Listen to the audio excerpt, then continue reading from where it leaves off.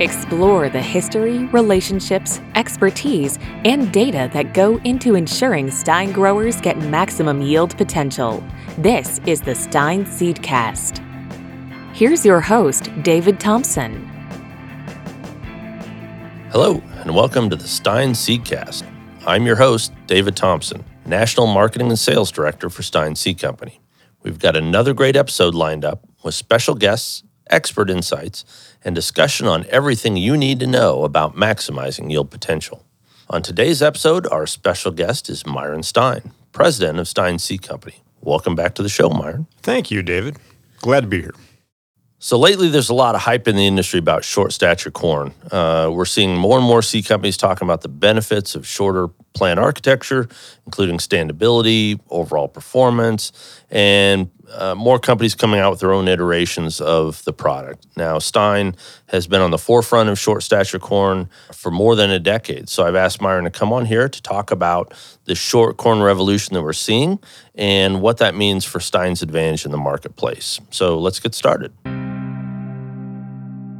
So to get us started today, Myron, how about a quick refresher? Tell us about Stine's journey in moving toward shorter stature corn, how we started.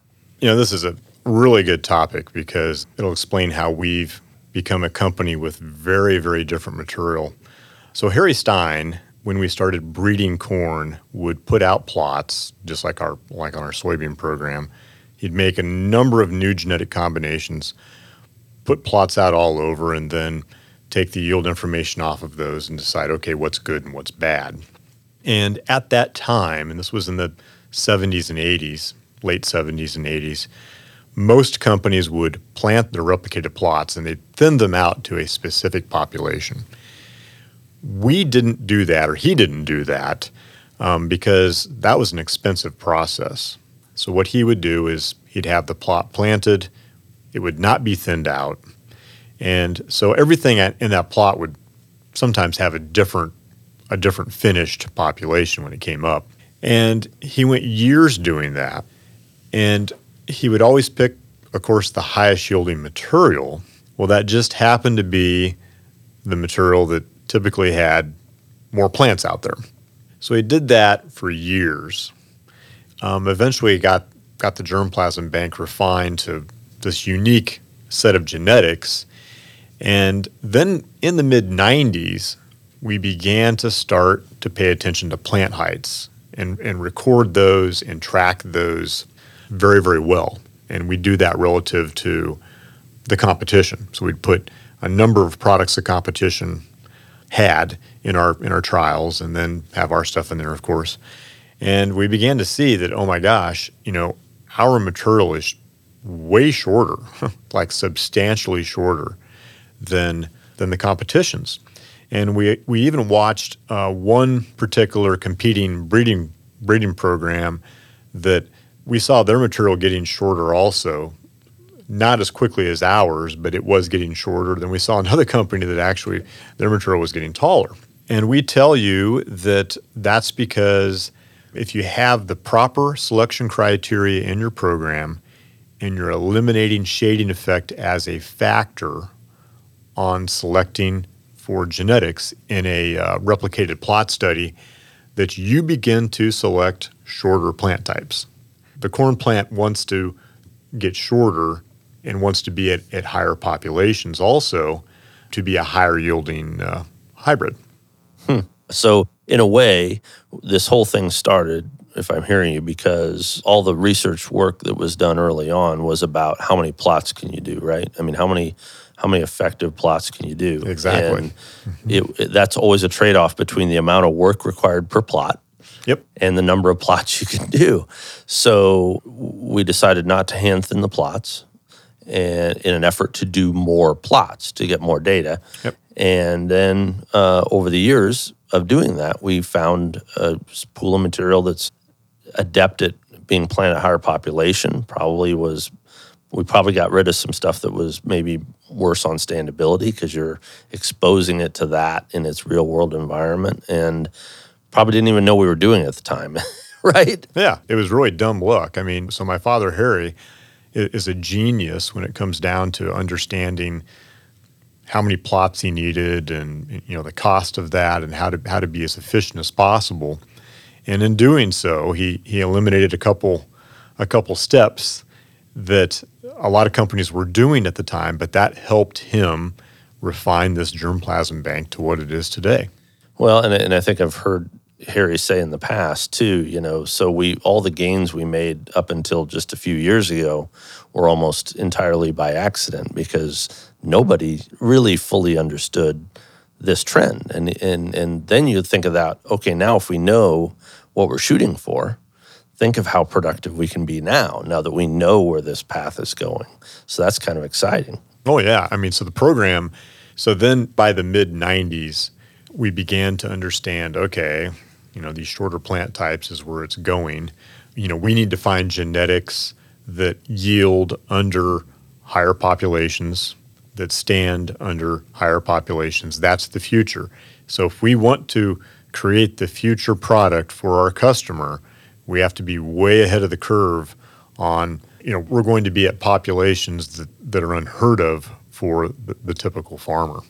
Yeah, exactly. And so we've been on this path, as you said, since really, as far back as probably the 1980s, whether we knew it or not, this whole thing was kind of evolving. But as I said, it seems like lately every magazine I open, everything we talk about lately on corn seems to be about shorter stature corn. So why all the conversation now if we've been talking about it for a long, long time? Well, I would tell you that, we figured out that's how you get more yield out of corn. And frankly, you can just look at history and you can see how planting populations have increased since hybrid corn was started, and row widths have gone down. Mm-hmm. So it's plain and simple to see that the future of corn will be higher populations, and probably to get those higher populations, you will need a shorter statured plant. And also happens to be that with a shorter statured plant, that opens up a number of management practices that can be done, with putting on a fungicide and herbicides and things of that nature with more conventional type spray rigs versus, flying it on tall hybrids. Again, it seems to me like suddenly it's become a topic that's in vogue. I mean, in your opinion, why has it become a popular topic? Well, because the other breeding companies understand that's the direction their corn will need to go for the future. So everybody getting on the bandwagon all of a sudden is leading to that conversation. Right. I guess the question I'd have is when, again, we've been on this path for a really long time. What has, in your opinion, what's changed about the line of thinking, among the industry that suddenly everyone seems to get it? Well, so for the last 15 years, we've been talking about more plants per acre, make more yield, shorter plant types. The other companies are now, if you listen to them, they have the same exact information out. They're talking about the history of plant populations, so on and so forth. So they've figured out that's what will need to happen to have these better yields. I also think that with some companies, they have had a lot of issues with weather. If you look at our lineup, because it's shorter stature material, we typically do very, very well with wind events and anything that hurts standability in general. And our competitors have always struggled with that, and sometimes that can be disastrous. And so I think they understand going down the road here, if they have material that's handling weather events better than what they have today, they're going to be ahead.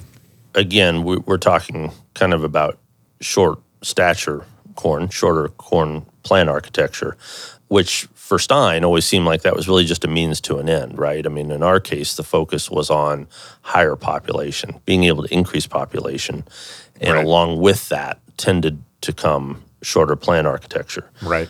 Do you think those are two sides of the same coin, or is short corn, can it be a totally separate thing from higher population corn? That's a very, very good question. We would tell you that, first of all, we don't care what the plant height is. So we have not purposely went out and said, okay, we want short corn. Our breeding program and our selection process has brought that to us. And I would also tell you that we've been tracking our plant heights, and believe it or not, they've stopped getting shorter. So I would tell you that in a one time we thought, okay, you wanted them to be shorter and shorter, and we actually did some things. We brought some germplasm in that was very, very short and made thousands of hybrids with that. It was a failure. Those products did not do well. We know you're just not going to have short corn. It's more complicated than that. We just know that right now we have a batch of material, a large batch of material that's shorter than what the industry has out there, and it performs. And it's taken us years to get it there. So we just know that's what we have, and that happens to be a characteristic that we ended up with. But I don't believe it'll continue to get shorter at this point. So there is probably a realistic end to how short the corn plant can be. All right. I know one thing that, I think comes up in that conversation when growers talk about plant height is ear placement. When we talk about shorter corn, that becomes a topic of concern, and I know you've talked a little bit about that in the past. Let's just talk about architecture and what it takes to have shorter corn that's productive. So ear placement's huge. That's harvestability, and we track that. That's another criteria, frankly, that we use. And all of our material, our ear placement has moved up the plant relative to the plant height. And so we don't have an ear placement issue. Now, we have heard from our competitors that is a struggle that they have. They have a hard time having preferable ear placement that gives good harvestability. And I would tell you that we don't have that issue because we've been doing this since the mid-'90s. So we have more than 30 years of multiple generations of selection to assure that we have a good ear placement. In talking to our corn breeding team, there were a couple things that I thought were interesting with regard to ear placement. Was one being when corn plants are very tall, high ear placement becomes a problem because now you have a very high center of gravity, right, for that plant. Mm-hmm. So corn breeders, I think, for a long, long time, were working to move ear placement down. Yep. Lower on the plant, which then could start to work against you as you start to try to shorten up the plant. Mm-hmm. And then the other thing is, I suppose, and correct me if I'm wrong, I mean, if the plant's goal is to, pollinate that ear, having that ear placement closer to the tassels just probably is a logical, it's probably where the corn plant wants to be, right? Yeah, we've theorized that. You would think the fact that a lot of these newer genetics that we have smaller tassels, because it really doesn't take a large tassel to pollinate, that it makes sense, that plant naturally wants to move that ear closer to the tassel so it pollinates more easily. That would make sense. We don't know if that's what's happening, but we know that's what we're getting. We're getting short plants, the ear placement's going up, and in fact, the ear placement's wonderful. It's typically just ideal for good harvestability, and that's causing that ear to be closer to the tassel. So we talked about ear placement, and just to review, and when we talk about these plants with, this different plant architecture, what are some of the other things that we, typically see characteristically the different plant architecture with high density or shorter stature corn? Yeah, so you have shorter nodes.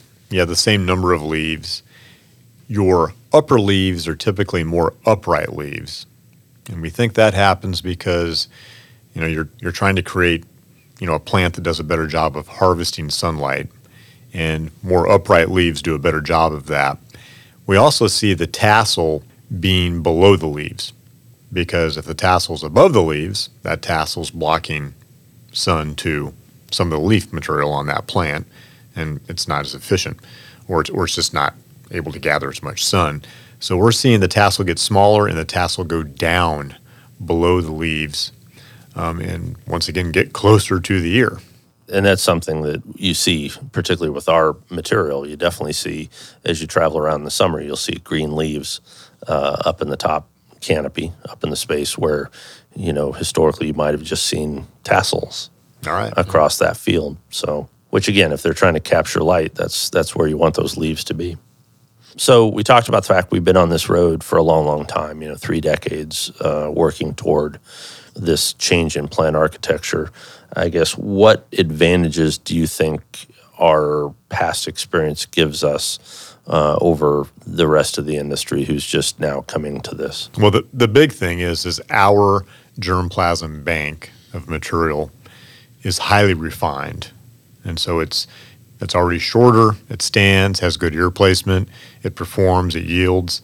That's probably going to be the biggest factor is, as these other companies get into it, they're adding a variable. They're trying to find shorter plant types, and will they have the performance? Will they have the yield? Our program was selecting for yield.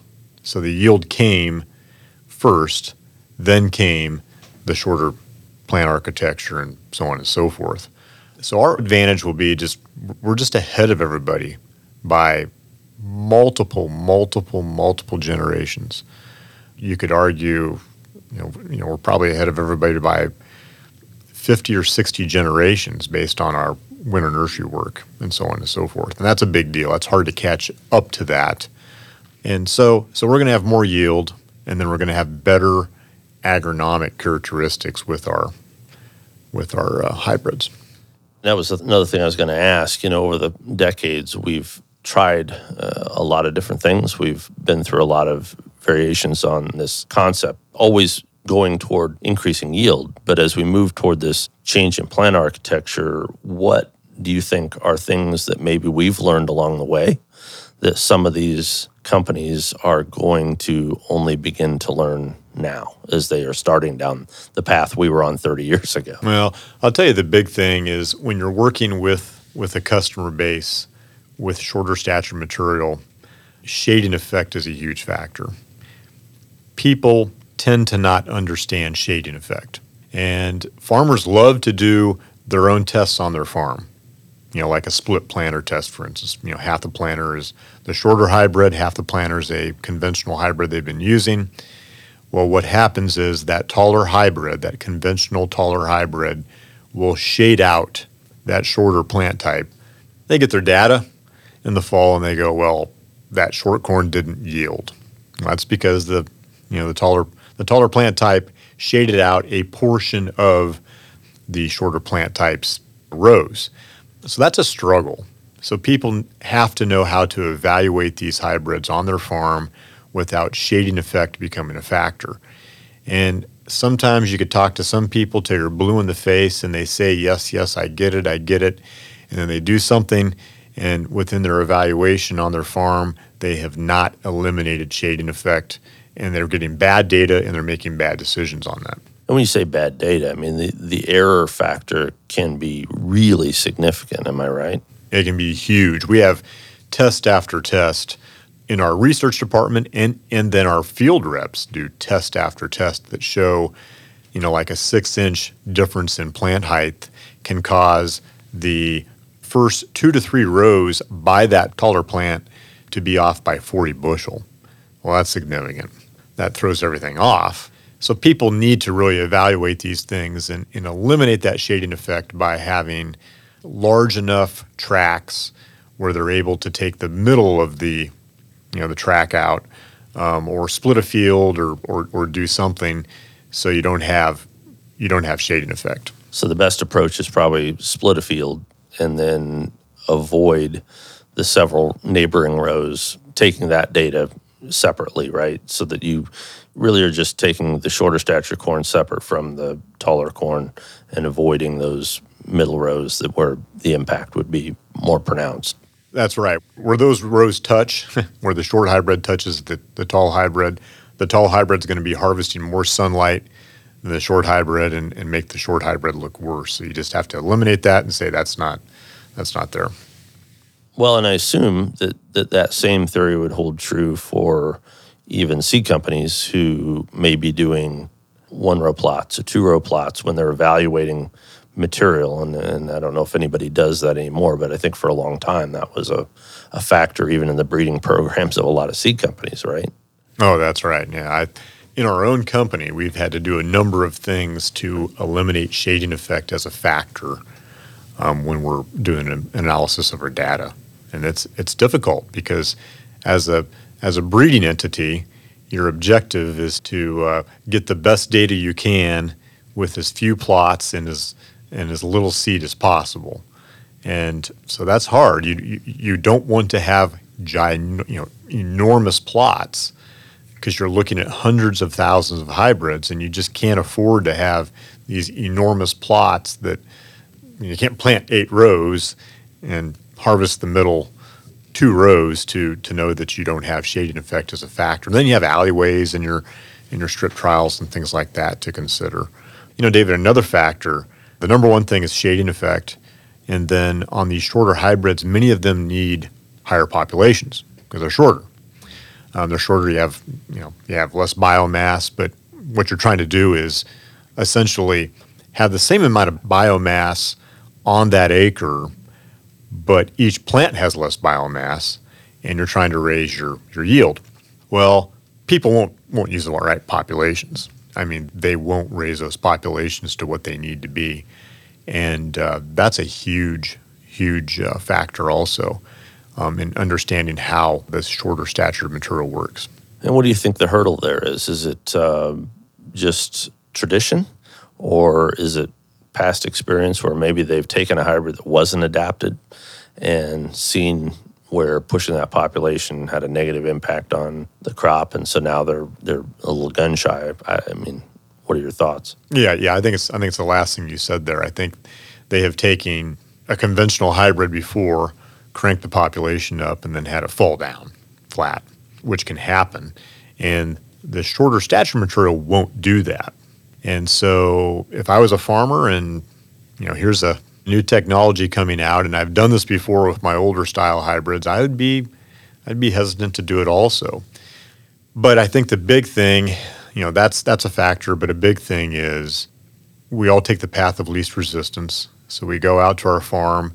Many growers, either have a script done ahead of time, and they may not take the time to make sure that specific hybrid gets the right population because they may treat all their hybrids the same. And maybe that's worked for them in the past, but now they can't do that. So it's a change, and it's an added management point. And sometimes that's tough. It's tough to get that worked into the whole program. Yeah, and that's a good point because, you've got, in many cases, all winter long to make the best plan you have, but, sometimes spring is not very forgiving. And when the gun goes off, sometimes plans have to change, and that may be a reason why it's difficult to adapt to some of these new processes, right? Exactly. Yeah. So I guess it occurs to me that on our journey, as we talk about short stature corn, we have been historically focused less on plant height, and you said that earlier, and more about population. Of the two, which of those do you think is more important? Because we're talking about shorter corn so that we can increase the population, and I think some folks are talking about shorter corn so it doesn't blow over, for example. Which is more important of those? Population. Yeah, I would tell you at the end of the day, that's the low-hanging fruit for many growers. More plants per acre will make more yield. We have hybrids that maybe you may consider them short statured, maybe not, but they still need more plants per acre. And at the end of the day, that's what's going to make yield. And you brought up a good point there. Short stature and high pop are not necessarily linked entirely. They tend to run in the same circles, but we do have hybrids that are taller relative to Stine that we still consider to be higher population and how they handle population, right? Right, correct. So where do you think, like I said, right now this conversation is happening a lot. We're seeing a lot of things in the farm magazines, and I think as we travel around, we've seen a lot more conversation with growers inquiring about shorter stature corn. Where do you see this going? Do you think that this is just going to, really explode now, or are we just only at the beginning of this? So we're known as a soybean company, not as a corn company. However, we're doing some very amazing things in corn. Some of our competitors, they have great corn programs. They have great breeding programs. I think it's really wonderful to see them in this area of shorter statured corn. I think some of them will do a nice job of talking about it, and frankly, they have a wider footprint than we have, and they can talk to more people than we talk to. So I think it will, without a doubt, help the movement of shorter stature corn into the industry. It will help growers understand how they use these products. So I think it opens the door for Stine as a corn company to bring this technology to more growers and have more growers accept it. Yeah, so at the end of the day, it's kind of adding more voices to the conversation. And I think what we've said all along is, this is an industry movement, or should be. And so I think what you're saying is having more people talking about it, more companies talking about it, forces that conversation in a way that probably we ourselves were not able to move along as quickly. Correct. I've been even so we sell in Europe, and I was in France with some growers in France, and we have our conventional material over there, which is doing very well. And they have interest in shorter statured corn. We sell in Latin America. Even customers in Brazil and Argentina are wanting to talk about shorter stature corn. I mean, the whole world is going this direction. And it's a wonderful thing. And I think it's going to be one of the main factors that enables the world to up its corn production significantly. Well, that's exciting, and it's exciting that we've had the leadership position to be able to kind of lead this along, and now all these conversations taking place. It seems like it's finally coming to pass.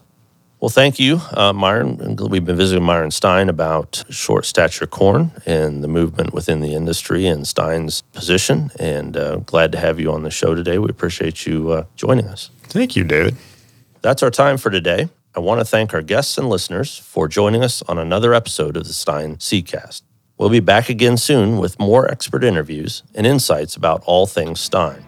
And to never miss an episode, subscribe to the Stine Seedcast wherever podcasts are found. Subscribe to the Stine Seedcast wherever podcasts are found.